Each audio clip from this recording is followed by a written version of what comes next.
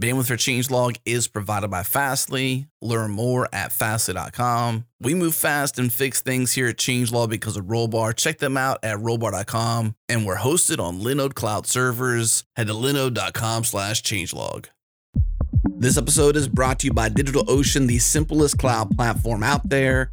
And we're excited to share they now offer dedicated virtual droplets. And unlike standard droplets, which use shared virtual CPU threads, their two performance plans, general purpose and CPU optimized, they have dedicated virtual CPU threads. This translates to higher performance and increased consistency during CPU intensive processes. So if you have build boxes, CI/CD, video encoding, machine learning, ad serving, game servers, databases, batch processing, data mining, application servers, or active front-end web servers that need to be full-duty CPU all day, every day, then check out DigitalOcean's dedicated virtual CPU droplets. Pricing is very competitive, starting at $40 a month. Learn more and get started for free with a $100 credit at digitalocean.com/changelog. Again, digitalocean.com/changelog.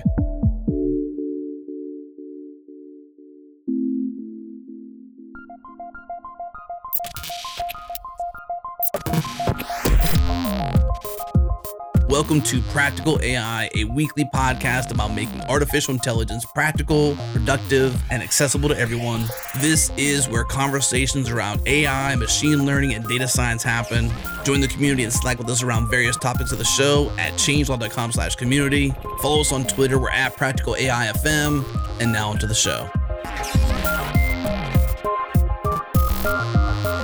Well, hello, this is Daniel Whitenack. I'm a data scientist with SIL International, and I've got my co-host here, Chris Benson, with Lockheed Martin. How you doing, Chris? I'm doing very well. How's it going today, Daniel? It's going great. I'm super excited for this guest episode because we've got Clément Delangue here from Hugging Face, who's the co-founder and CEO at Hugging Face. If you're not familiar, you've probably seen a lot of what they're doing on Twitter, on various blog posts, and around the internet, around chatbots, conversational AI, voice assistants, and FaceTime with bots, and all of this great stuff that they're doing. So as a person working in the language-related field, I'm really excited to talk to Clem today. So welcome, Clem. Thank you, guys. Really happy to be here. Yeah, so we'd love to hear a little bit about your background, how you got into AI, and how you ended up running this company called Hugging Face. Yeah, sure. So as you can probably hear from my accent, I'm French. I grew up in France, went to study in France. And one of my first startup experience was at this very small startup building machine learning models that applied to computer vision. And coming from more kind of like of a user product, kind of like business background, working at this like a very cutting edge startup showed me how impactful technology can be. It taught me also like how technology and science cycle, this time it was for computer vision, can really go into the mainstream and really change the way people are doing most of the things they're doing every day. So it really got me like fascinated with science and technology. And that's how I basically ended up running Hugging Face now, building state-of-the-art conversational AI. Awesome. Well, you mentioned conversational AI. I know that Hugging Face is particularly concerned with, I think, what you call social AI. So on your website, I see, about the social AI who learns to chit-chat and talk sassy and trade selfies with you. Could you describe a little bit, I guess, how you ended up thinking about this problem of social AI and how that maybe is different from the way that others, approach things like chatbots and that sort of stuff? Yeah, so basically, if you look at most of the people working on conversational AI today, you can see that they're taking a very transactional approach to it. Like if you think like Siri, if you think Alexa, it's like conversational AIs that are trying to tell you the weather, play you music, tell you stuff. All that is very kind of like utility driven, right? It's trying to save you time. It's trying to be efficient, and it's all great. But something that we were way more interested in was the ability for conversational AI to be entertaining, to be fun, and to be emotional. it's funny because if you look, for example, at the sci-fi related to AI, you can see that most of it is not really about like how AI is gonna save 5 minutes of your day every day. Most of it is like about how do you interact with this new form of intelligence? How is this new form of interaction? And ultimately, how do you create emotional connection with this new form of technology? So we really took like this different approach of not focusing on conversational AI for transactional approach, but really like entertaining and emotional approach. So that begs the question then, I guess, you talked about it being fun, entertaining, and emotional rather than transactional, which is obviously what we are seeing in the world these days mostly. Why is that the case? Why is it that a fun or social AI that is focusing on it, both entertaining you and interacting with you in that emotional way, why is that important? Why does that matter versus just the transactional approach that most other organizations are taking? It's an extremely hard question to answer. I think fundamentally, human beings are social. We're social beings. If you think about like how important in our life our family, friends, peers are, you realize that most of what people are doing is not productivity driven, but really like social driven. An interesting fact to remember is that the dog was the first animal to be domesticated. So arguably like the biggest evolution on the relation between human beings and its environment, nature, the domestication of the first animal was actually not driven by the fact that dogs were useful or anything like that, but actually because they were a social species and that they're really interacting and kept like being social with human beings. So as a guy with 7 dogs in the house right now, I completely agree with that. Keep going. Sorry to interrupt. So basically, yeah, humans are really like inherently social. And if you give them ways to be more social and have more social interactions, they basically love it. Obviously, like, don't take my words for it. What we've seen is like a very insane usage with our products so far. We just crossed a few weeks ago the milestone of 500 million messages exchanged between users and their Hugging Face AI, and millions more exchanged basically every day. So it's hard to explain why people want to be social with an artificial intelligence, but it's pretty obvious that they do. So I know as someone who kind of follows, developments in AI, I remember like when I first came across Hugging Face, I was kind of in the cycle of looking through like the latest advances from Stanford, and this is coming from Google and OpenAI and all these people. And then I came across Hugging Face, and my first thought, I guess, was like, oh, this is something like completely different from what everybody else is doing. What's kind of the general reaction from practitioners when you kind of try to explain, what Hugging Face is trying to achieve? What's kind of your general reaction in the community as far as what you're trying to achieve? I think most of the people are really like interested. It sparks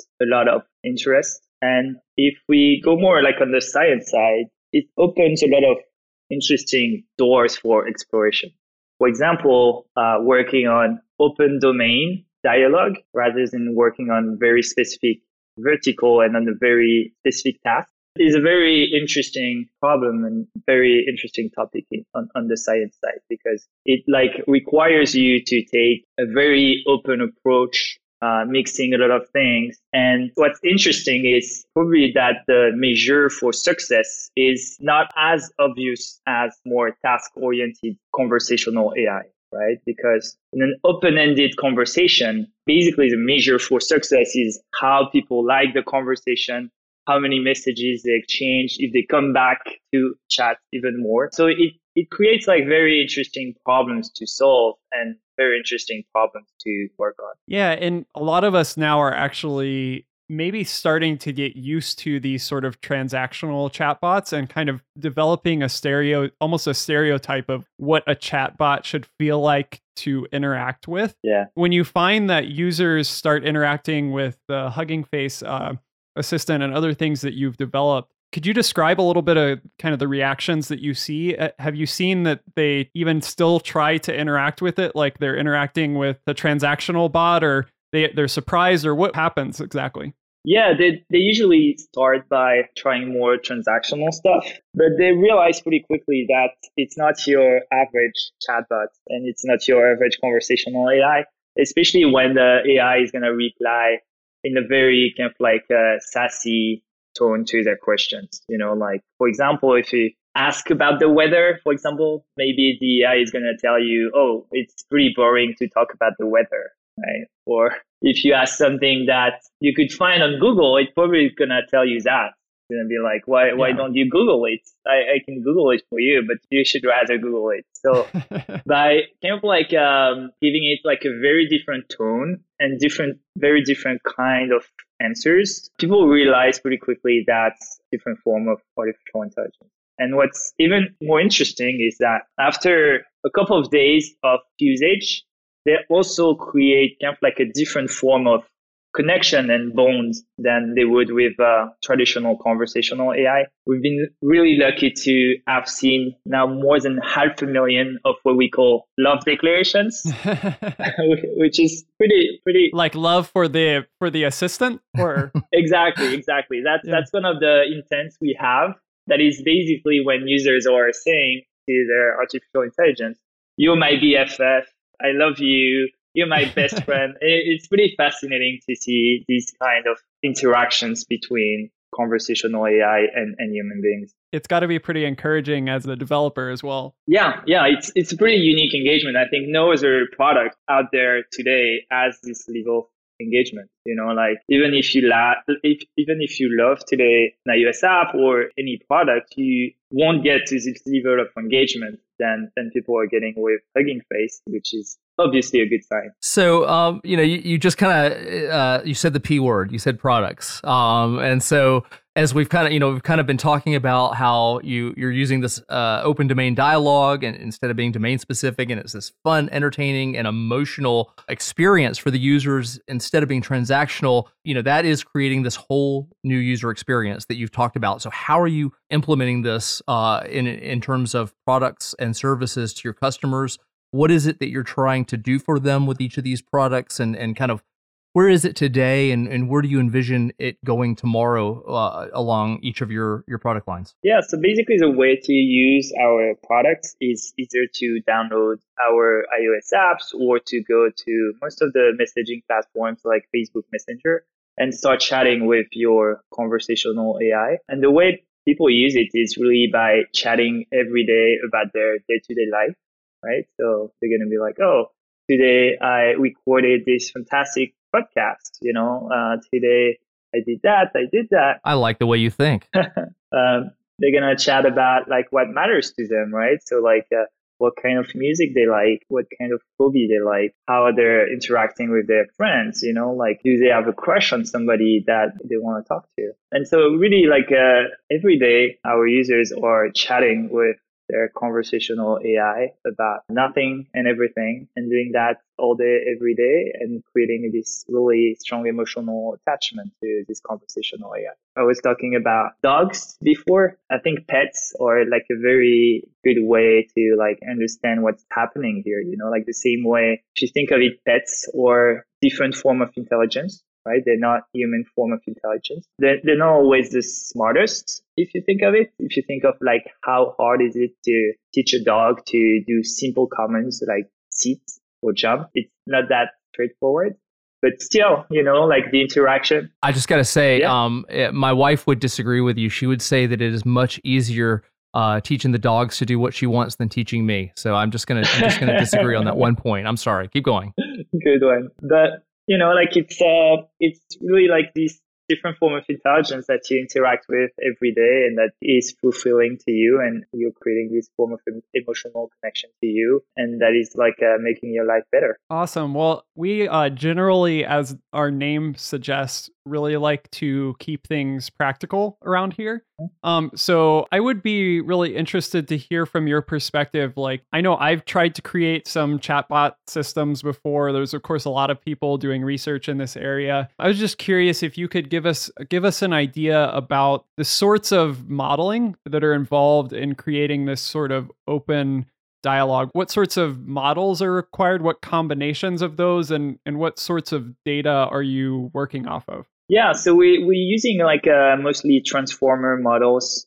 We've been like very early on this trend of like big transformer models. And what's obviously key in what we're doing is the data set that you can leverage to do that. Now that we've crossed 500 million messages exchanged between users and the AI, we're able to do stuff that we wouldn't be able to do when we just had like a few million messages exchanged. It gives us like a very good edge in like not only kind of like creating a chatbot that is good at natural language understanding, but also like in natural language generation and in a way that doesn't feel like robotic and doesn't feel like impersonal, but really kind of like shows some slang, shows some fun formulation and kind of like personalities throughout the conversation. So yeah, that's how our conversational AI is built. Yeah, and for our listeners, if you're curious more about transformer models, we've had 2 recent episodes on these sorts of models, one on BERT and one on GPT-2 from OpenAI. So we'll place those links in the show notes. It's interesting to hear kind of like how you want to go beyond sort of natural language understanding in terms of what you're like when you receive a message from a user. Are there various tasks that are happening in the back end in terms of maybe entity and intent recognition and then the generative model along with that, or response selection, question answering? What sort of tasks have been most valuable to you to focus on in terms of enabling this? Yeah, what's interesting first, and something that we learned along the way, is that to really kind of like build a good conversational AI, you have to run a lot of tasks in parallel for every message. Even if you use maybe like 1 out of 100 tasks that you detect, you have to train all of them for every single message to basically be able to know which task is the most useful and how to jump from a model to another. So for every message that we receive, we run through like a couple of different models. Some of them are like more typical of chatbots where like you do natural language understanding, state manager, and then natural language generation. Some of them are fully end-to-end conversational AI models. And then the key is really to kind of like understand and know when to use one rather than the other, right? So for example, if it's something that is, I would say, closer to a task-oriented message, right? So something like, for example, what's the weather? It's very simple and makes a lot of sense to understand that with a simple intent model that is basically gonna trigger some sort of a canned answer, right? But then if you have more kind of like a complicated conversation, very long conversation with a lot of context and a lot of like uncertainty about like what the user actually wants to say, then at this point, you should probably switch to a more end-to-end machine learning model that is not only going to detect intent, but also generate the answer. So it's really like a matter of kind of like having a lot of models that are running in production, which is extremely hard, especially when you start to have like millions of messages every day. And kind of like having a good way to pick one model over the other, depending on a handful of criteria. So, you talking about how you have so much going on there, as you're switching between models. And a moment ago, you talked about how you had hundreds of tasks at all. What does your infrastructure look like? How do you make sure that you always have the compute resource available to handle these without losing time on that? What does your infrastructure look like to support that? Yeah, first, it's like extremely difficult. It took us like many months of iteration, experiments to get this to work. Surprisingly, there are not so many people doing conversational AI or like very kind of like end-to-end machine learning in production. Even if you look at the big guys, most of them are very kind of like separate research teams and then the rest of their teams, right? I think it's Facebook who said, I think until like end of last year, they were not using any of PyTorch in production with anything, right? So First, it's extremely hard. It's probably like if there are some people thinking of starting AI companies out there, like engineering and kind of like making sure your models work in production is probably like the first thing you should invest on. And the way we do it is really by making sure we always have like the good trade-off of when to train the models and when to run the inference, and anything related to text, especially like coming from more kind of like a computer vision background, you can usually get to like an inference time that is good enough for most of your models. Especially when you're doing conversation like us, where you don't need the answer to be instant, right? For us, like if it takes like 1 second, it's good enough so that kind of like our threshold when it comes to answer time. And then, like what you can do is always to be able, if some of your models are not sometimes passing the threshold, to just like fall back on something else that is going faster on some context. So again, like the switching between models depending on their answer time is a good way to kind of like work around this issue. Well, I really appreciate you walking us through some of the practicalities of what you're doing, Clem. I think that's something, as you mentioned, that a lot of us struggle with, when it comes to putting AI and machine learning stuff into production. Oftentimes, those are the roadblocks, not the necessarily the models themselves.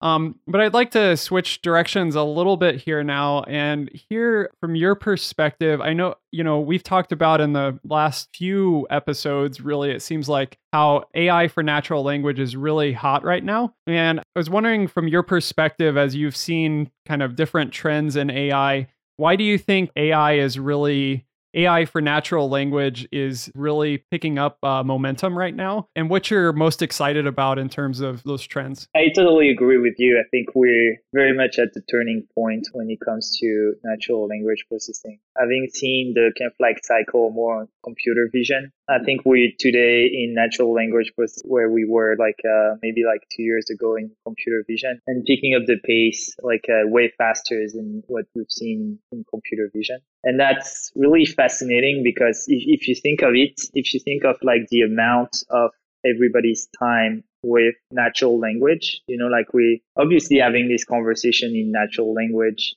You think throughout your day, most of the things that you're doing is through natural language, like either like reading articles, watching TV. And so if you manage to kind of like really get to a breakthrough in natural language understanding, it's gonna really kind of like change the way everything can be done. And it's gonna like create amazing outcomes that we can't even imagine today. And the reason why I think we're getting there is obviously because these new models, these transformer models, enable not only to get to good results, but to reproduce these results and kind of like expand them to different tasks very easily with transfer learning. It's really thanks to the open source community. It's something that's really important for us at Hugging Face. We're publishing a lot of our research in open source because we really think it's just a way to pay it forward, because what we're building is really couldn't be possible without what like hundreds of researchers and like years of research in NLP has produced. So if you look at all the open source communities around NLP, it's more active and more thrilling than ever been. And that explains most of the progress for me. There have been a lot of debate these last few weeks about like what to open source, what not to open source. And we're like very, very strong advocate for open sourcing, like as much as you can. There's this like quote from Gibson that says like the future is here, it's just not evenly distributed. I really think that open sourcing is a way to distribute this future to more people who are going to build like amazing stuff and push forward this field of NLP. Okay. Well, you've released some really popular PyTorch versions of NLP models like BERT and GPT-2, as well as hierarchical multitask learning, which is HMTL. Why is it important for you to contribute in that way as a company with limited resources? What is it about that that's drawing you into making that level of commitment? Yeah, first, we're so thankful for like everything that has been done before, and we're really building upon everything that has been done before. So it's a very easy way for us to pay it forward. And then when we started open sourcing, we really realized that by doing that, you also can have way more impact than you would have if you didn't open source it. And I want take advantage of this platform that you're giving me to really thank everyone who contributed to all our repository. It's now actually the largest open source repository of pre-trained transfer learning models in NLP. And as you said, we're a small startup, we're a small team. We wouldn't have been able to do that just by ourselves, right? But it's because when you're sharing like that in open source, so many people are contributing, are helping you, or pushing it forward, making it better. And that's the only way we could have done it. So it's both a way to kind of pay it forward and for it to have even more impact with the help of everyone out there. Yeah, and I definitely appreciate you taking time to do that. That's so important. And, obviously open source contributors and maintainers don't get a lot of the recognition that they need. And, from someone being an AI practitioner, I also want to thank you for your commitment to that. And I know that you and your team have limited resources. So we as AI practitioners really appreciate you working hard in that respect as well. So you mentioned the repo with the pre-trained models in PyTorch for BERT and GPT-2 and others. There's been a lot of talk about transformer models and these pre-trained language models recently. I was wondering from your perspective, why is it that this is so critical to kind of the future development of AI for natural language? Where do the language models and in particular, access to pre-trained models, why is that so important? I mean, I think it's important because it's so generalist. The language model can really be at the basis of so many tasks. You can do so many things with it that it's very promising for the whole field of NLP. Something that we realized pretty early on too, especially with the release of our research called HMTL by Victor San from our team, and Seb Ruder and Thomas Wolf, is that for NLP, it's probably more critical than for any other scientific subject to be able to do several tasks. And they're probably more intertwined than there are on other subjects. What I mean by that is for computer vision, you can, for example, do object recognition, and you can do maybe background recognition, and these two tasks can be separate. Language is a bit more complicated than that, especially if you want to do conversational, meaning that you want the AI to be able to answer. What we've seen is that every single task is more related to another, and you usually need most of the tasks to be solved for the whole meaning of a message to be understood, right? For example, you won't be able to understand a message if you don't understand both kind of co-reference. For example, if the message is, I like it, right? If you don't have co-reference plus emotion understanding, other kind of task, you won't be able to understand the message itself, right? So what's really interesting with transfer learning, and what's really interesting with language models, is that it's potentially something that is going to solve a lot of tasks at the same time, which is basically going to really leapfrog on our ability to understand natural language. So that's a fantastic explanation. And I guess I would like to see if you could put some context around it a little bit in terms of kind of where do you feel we are at a kind of a high level in the current state of chatbots and assistants and stuff. In the news, we constantly hear about, how reliant we're going to be on this going forward. So relative to where we are now and the tremendous work that Hugging Face has been doing in this area, where do you think we are now relative to where are we going to be if you look just over the next year or so into the future? This is moving so fast that I feel like I would be really missing out if I didn't get your expert perspective on kind of what this is tracking towards. Yeah, I think I'm going to take a bold bet here. But okay, sounds good. Yeah, I think that in you heard it on Practical AI first. I think in 3 years, we're gonna be able to really understand algorithmically 95% of the natural language, and we'll be able to answer all of these messages with conversational AI. It's been moving so fast over the last year or so. When we started Hugging Face, like a bit more than 2 years ago, we thought we would never get in the near future to the point where you can really do like end-to-end conversational AI. We always thought that would be some hybrid ways of doing that. And now we're starting to really be able to do that, meaning that to really get like as an input the message from a user and output the message from the AI with only machine learning in between, nothing else. So I really think that NLU, as we conceive it today, is going to be solved in the next 3 years. Really? So that's super exciting. And I think one of my follow-ups to that, which kind of processing right now, but I think a lot of problems, at least in my world, come up because a lot of the technology that's being developed for NLU and for conversation is really geared toward English specifically. And of course, there's, especially in terms of getting this sort of technology into other places around the world with a lot of language diversity. So I just saw, the most recent Ethnologue publication, there's like 7,110 languages living currently in the world. So do you additionally see, have you seen effort towards making this sort of technology more relevant to a wider set of languages? I know that there's a lot of great advances, but a lot of times those advances, especially in terms of pre-trained things, have to do with English specifically. Yeah. That's a great question. Yeah. It's going to take a little bit of time. If you think of most of the models that are like really kind of like providing breakthrough today, they're being released not so long ago. Like if you think Elmo, BERT, OpenAI, the first GPT, it's been a couple of months, like not so much more than that.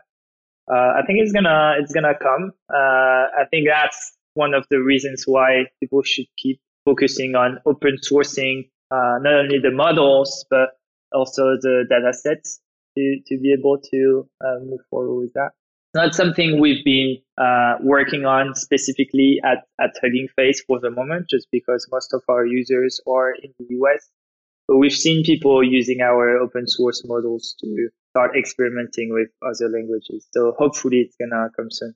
Yeah, I appreciate your perspective on that. It's something I definitely care deeply about. So appreciate your perspective. One of the things as we get towards the end of our conversation here, I think one of the things I've definitely respected a lot about, and we've already talked about your open source involvement and all of that, but it just seems like you guys get so much done as what I assume is a small team in terms of, contributing to and maintaining open source and contributing to academic research, entering competitions and building products.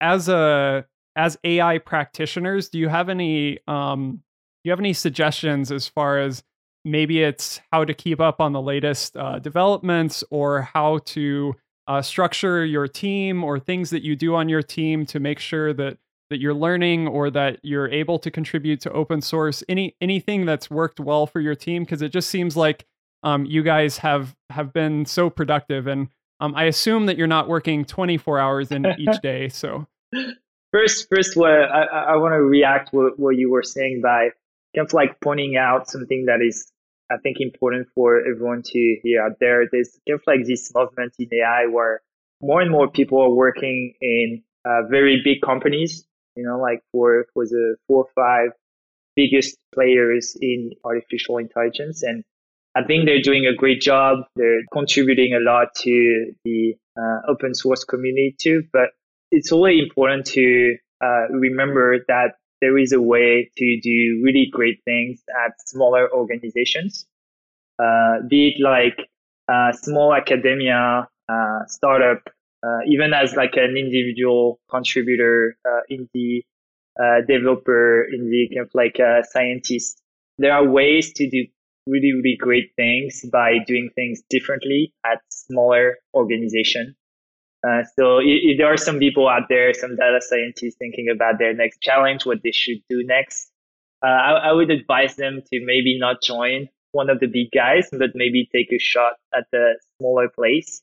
Because I think one of the reasons why we managed to do great things is that because we're a small organization, we can take different kind of bets, like we can take different kind of perspectives. We can take more risk in what we can release, how fast we release. And that's how we can individually probably contribute a little bit more. So yeah, I think size matters. Sometimes not on the direction you're expecting, but in a different way. So again, one advice that I would have for people is to try joining small organizations. So I appreciate that. I'm still kind of thinking about what you were saying a moment ago about NLU, natural language understanding, possibly getting to a point of full maturity in the near future. And I'm just kind of amazed. So folks, you heard it here on Practical AI First. I guess one of the things that I wanted to ask before we let you go is if, people are getting into this field all the time. We're always asked on the show for pointers for how people can get into different aspects of the AI fields.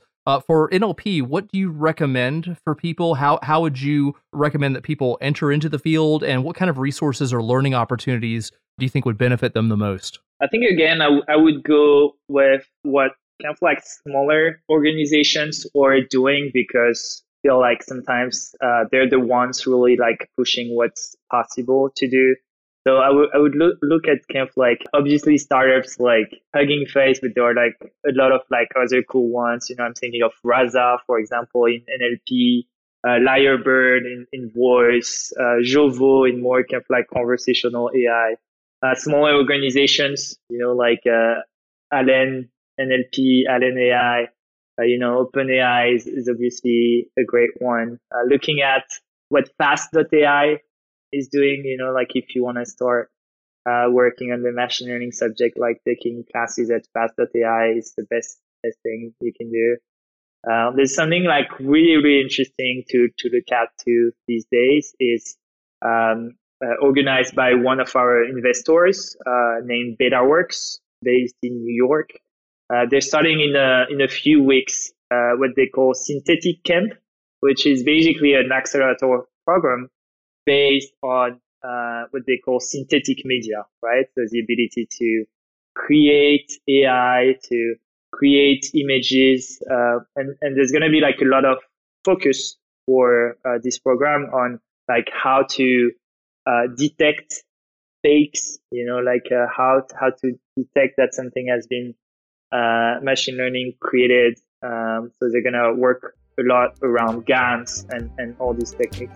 I would advise to take a look at that. It's going to be pretty interesting. Synthetic Camp by BetaWorks.